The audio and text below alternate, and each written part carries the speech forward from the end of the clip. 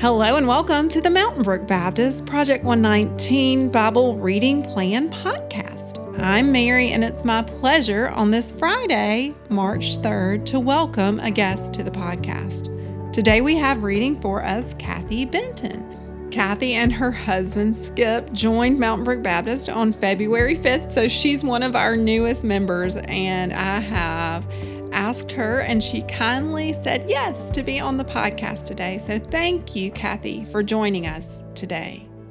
Thank you, Mary, for having me. I really appreciate you asking me to do this. I'm going to be reading Leviticus chapter 16, verses 1 through 22, and then ending with verse 34. The Lord spoke to Moses after the death of the two sons of Aaron who died when they approached the Lord. The Lord said to Moses, "Tell your brother Aaron not to come whenever he chooses into the most holy place behind the curtain in front of the atonement cover on the ark, or else he will die, because I appear in the cloud over the atonement cover. This is how Aaron is to enter the sanctuary area, with a young bull for a sin offering and a ram for a burnt offering. He is to put on the sacred linen tunic with linen undergarments next to his body. He is to tie the linen sash around him and put on the linen turban. These are sacred garments, so he must bathe himself with water before he puts them on. From the Israelite community, he is to take 2 male goats for a sin offering and a ram for a burnt offering. Aaron is to offer the bull for his own sin offering to make atonement for himself and his household. Then he is to take the 2 goats and present them before the Lord at the entrance to the tent of meeting. He is to cast lots for the 2 goats, 1 lot for the Lord and the other for the scapegoat. Aaron shall bring the goat whose lot falls to the Lord and sacrifice it for a sin offering. But the goat chosen by Lot as the scapegoat shall be presented alive before the Lord to be used for making atonement by sending it into the desert as a scapegoat. Aaron shall bring the bull for his own sin offering to make atonement for himself and his household, and he is to slaughter the bull for his own sin offering. He is to take a censer full of burning coals from the altar before the Lord, and 2 handfuls of finely ground fragrant incense, and take them behind the curtain. He is to put the incense on the fire before the Lord, and the smoke of the incense shall conceal the atonement cover above the testimony, so that he will not die. He is to take some of the bull's blood, and with his finger sprinkle it on the front of the atonement cover. Then he shall sprinkle some of it with his fingers 7 times before the atonement cover. He shall then slaughter the goat for the sin offering for the people, and take its blood behind the curtain, and do with it as he did with the bull's blood. He shall sprinkle it on the atonement cover and in front of it. In this way he will make the atonement for the most holy place because of the uncleanness and the rebellion of the Israelites, whatever their sins have been. He is to do the same for the tent of meeting, which is among them in the midst of their uncleanness. No one is to be in the tent of meeting from the time Aaron goes in to make atonement in the most holy place until he comes out, having made atonement for himself, his household, and the whole community of Israel. Then he shall come out to the altar that is before the Lord and make atonement for it. He shall take some of the bull's blood and some of the goat's blood and put it on the horns of the altar. He shall sprinkle some of the blood on it with his fingers 7 times to cleanse it and to consecrate it from the uncleanness of the Israelites. When Aaron has finished making atonement for the most holy place, the tent of meeting, and the altar, he shall bring forward the live goat. He is to lay both hands on the head of the live goat and confess over it all the wickedness and rebellion of the Israelites, all their sins, and put them on the goat's head. He shall send the goat away into the desert in the care of a man appointed for the task. Then the goat will carry on itself all their sins to a solitary place, and the man shall release it in the desert. This is to be a lasting ordinance for you. Atonement is to be made once a year for all the sins of the Israelites. And it was done as the Lord commanded Moses.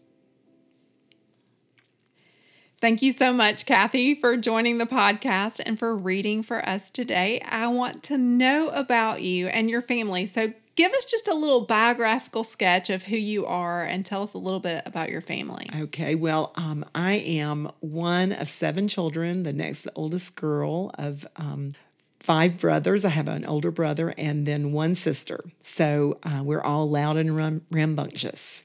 But I met Skip when we were freshmen in high school. We started dating when we were sophomores in high school. We weren't quite 16. And then we dated for 8 years, all through high school, all through Auburn, and then got married. I taught school for 1 year, and then while he was finishing up Auburn, and then we got married in 1979. So we were almost been married, or let's see, we haven't married 43 years. I have to do the math. And we have 3 children. All 3 were born in Minnesota. Sarah Beth, who goes to church here, and her husband, Tom, and they have Elizabeth and Claire Bennett. And then Katie, who's married to Scott, and they have 4, Millie, Iris, Peter, and 4-month-old David. And then Josh is our youngest, and he's married to Mary Catherine, and they have 3, Ellisanne, Will, and Henry. Tell me a little bit about how you and Skip met.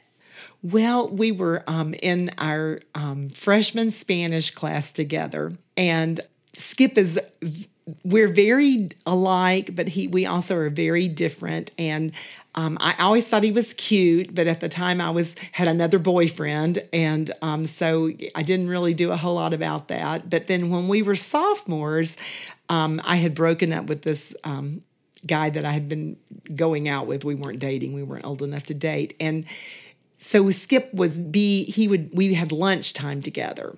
So I started breaking in line and would pretend like he had, quote, saved me a spot so we could get lunch together. And we started sitting and we started going out. And then eventually we were friends, and we have always been really good friends. And we started dating, and then we just dated, and we never talked about getting married, as high schoolers or anything like that. But he just was kind of part of my family. I became kind of part of his family. I mentioned that I have all those brothers and a sister, and the 3 youngest children, my 3 youngest siblings, cannot remember when Skip wasn't around. Aww. So that's kind of something that we didn't really think a lot about until we were addressing wedding invitations. And my youngest brother, who was 14 at the time, said, I can't remember when Skip wasn't around. And we were like, really? And so it just evolved from there. And we do believe that the Lord brought us together. And tell me a little bit about each of you and your career path. So what does Skip do for a living? Skip is a building science major from Auburn. Construction engineering is what it's called at other universities. And he has worked his whole career at what's called here in Birmingham a SIPCO, or and we refer to it as American Cast Iron Pipe Company. And he's in ductile iron pipe sales. And then I have an education degree. And so I taught school, taught kindergarten in Minnesota until our children were born. I was a director of a child care center. And then I stayed home with my children for 14 years. And then I kind of backed into being a pharmaceutical rep, which doesn't seem like that goes with education. No, but it doesn't. Actually selling is education. If you think about someone who is good at teaching you something, they're selling you something. So I did that for about 10 years and got us, basically I was the college lady. I paid for college and 3 weddings and some things like that. And then I've been retired for about 10 years. So now I jokingly say I'm a professional grandmother. If you had to name 3 fun facts, what might they be? Well, probably one of my fun facts is that we were and still are really good friends with Greg Olson, who was on the Braves team, the Atlanta Braves team in the early 90s, and he was the catcher, and everybody always was like, Greg Olson. He married a young woman who was in our youth group in Minnesota, okay? So probably my other fun fact would be that all three of our children were born in the Twin Cities area, which, and so that's on their birth certificate, even though they spent most of their growing up years here in Alabama. That's always something that they like to bring up. And then my other fun fact would be is that once a year we host Queenie, that's my grandmother name, and Skip's grandfather name is G, Queenie and G's cousin camp. And if you're over, you have to be 2 years old or older in order to get to come, and you spend the whole week with us at the lake and do all the fun lake things. And if you're under the age of 2, if your parents come, you can be a day camper, which means that you go home somewhere else and spend the night. And so what are some of the activities at Queenie's camp? Well, we do boating and on the tube. We have kayaks that we get out and do kayaking, jumping off the dock. And one of the nightly activities we do is we have movie night, and they all have a sleeping bag that they get to get into. And they did not know the word sleeping bag, so they call them pockets. That is so we so call much them pockets fun. still. Pockets. So one of your hobbies is obviously playing with grandchildren, but tell me, do you have other hobbies? I love to read, and the older I get, the more I kind of have gone more toward nonfiction and study. I'm a teacher, and I like teaching because I think that one of the benefits about teaching is that you learn more than you're able to tell people, and so it's just as a benefit to me is that learning more and more about different things.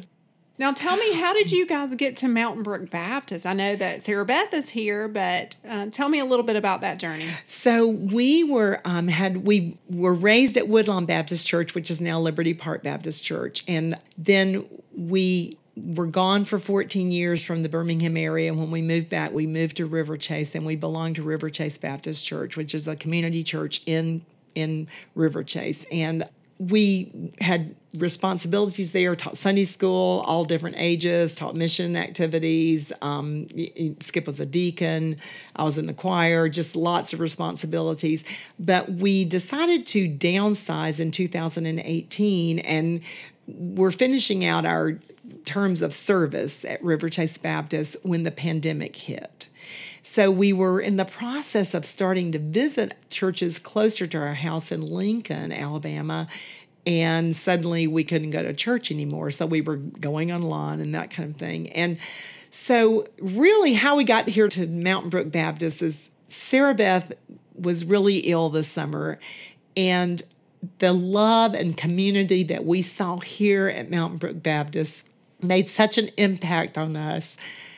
Not that where we were visiting wasn't like that, but we just said, if we have an opportunity to go to church with our grandchildren and one of our children and our dear, dear, dear son-in-law, then why not do that, even though it means we drive a little bit further? And so we just have felt so at home here. The Lord has just really blessed us so. And we knew a lot of people here, and that's just made it an easier transition as well. Kathy, you mentioned that you grew up in Woodlawn, and I know there's a book written about Woodlawn and about this football team, and I think Skip was actually on the football team that is mentioned in this book, and your family was also mentioned. So in just a little snippet, I know you can't tell the whole story, but tell me a little bit about that era and how your family was involved. As I mentioned, I'm one of 7 children. My older brother and I, and then all of us except for the youngest child, went to Woodlawn High School. And in the early 1970s, Birmingham city schools were facing integration, rightly so. And so Woodlawn had people who were, coming from 3 different schools into it. And so there was some rivalries there that people were having to, become Woodlawn colonels, and they had been raised thinking they were going to be Banks or another school. And so the book Woodlawn was written by Todd Geralds, who is the son of the head coach Tandy Geralds.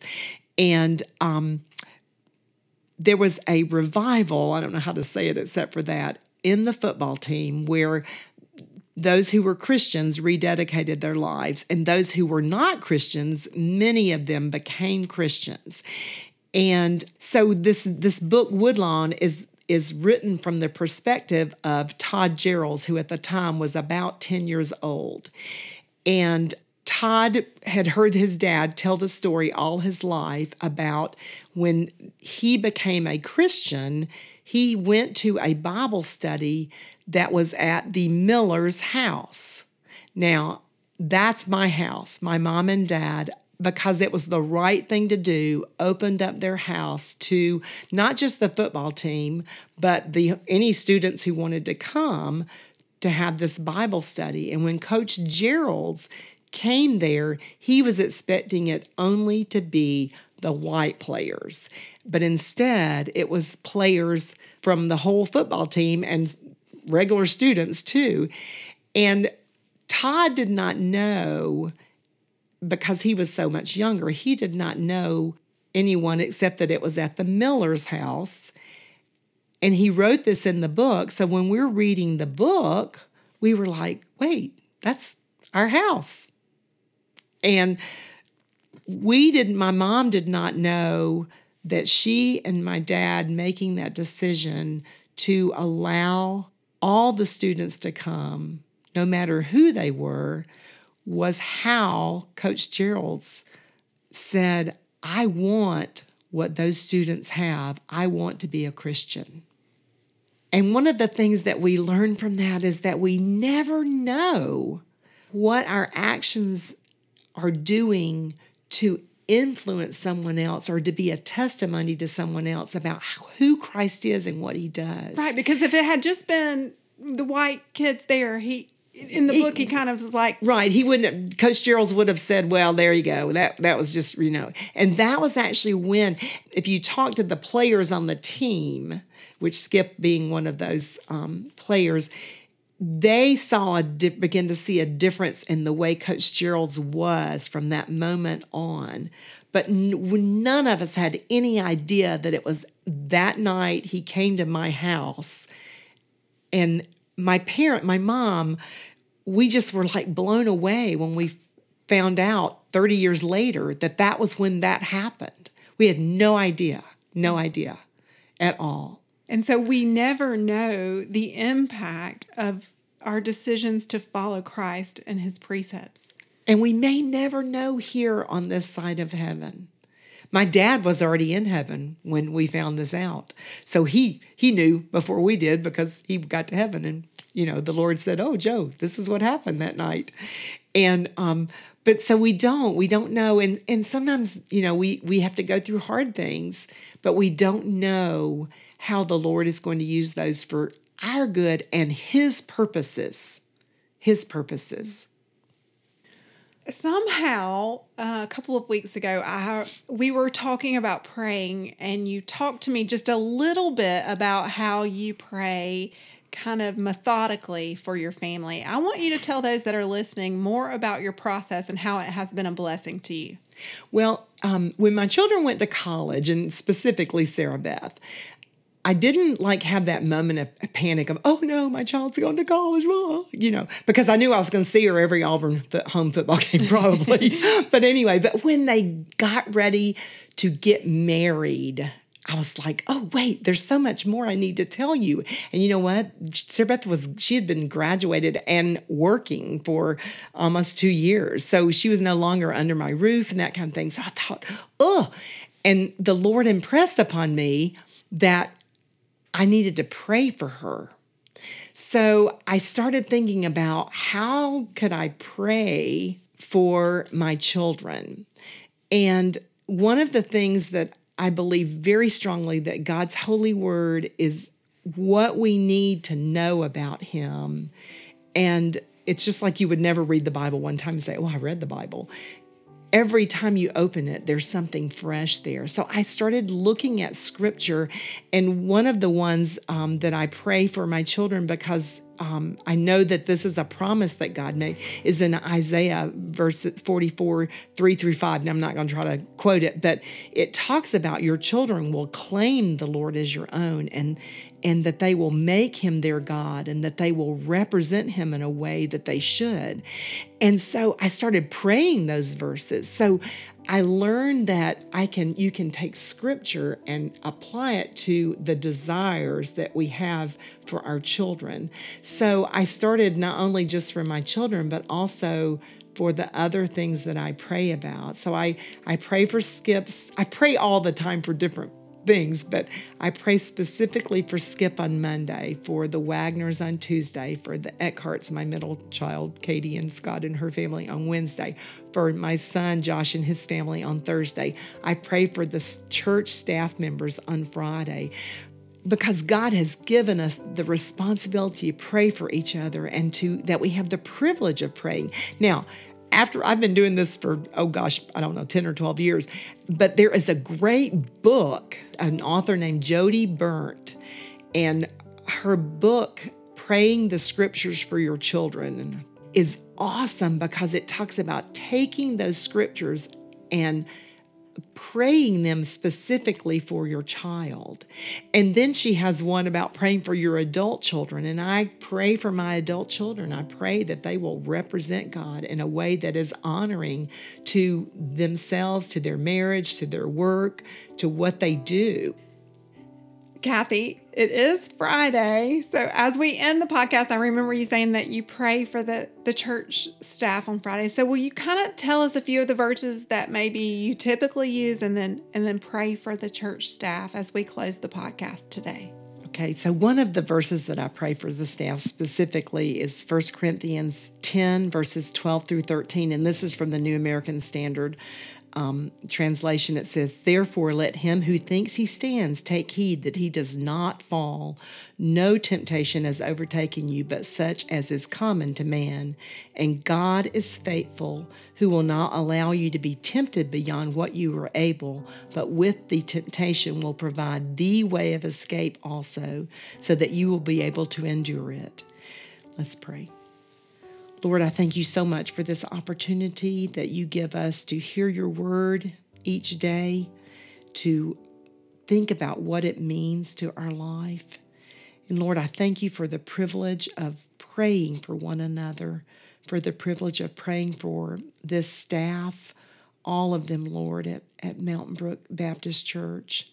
I pray, Lord, that you will protect them from the evil one, that you will give them the knowledge and the confidence and the wisdom to know your word, that you will let them hear the voice of your word in their life, that you will protect them, Lord, from evil. I thank you, Lord, for their love that they give us, and please help us to know how we can support them with our prayers every day. In your holy name I pray. Amen.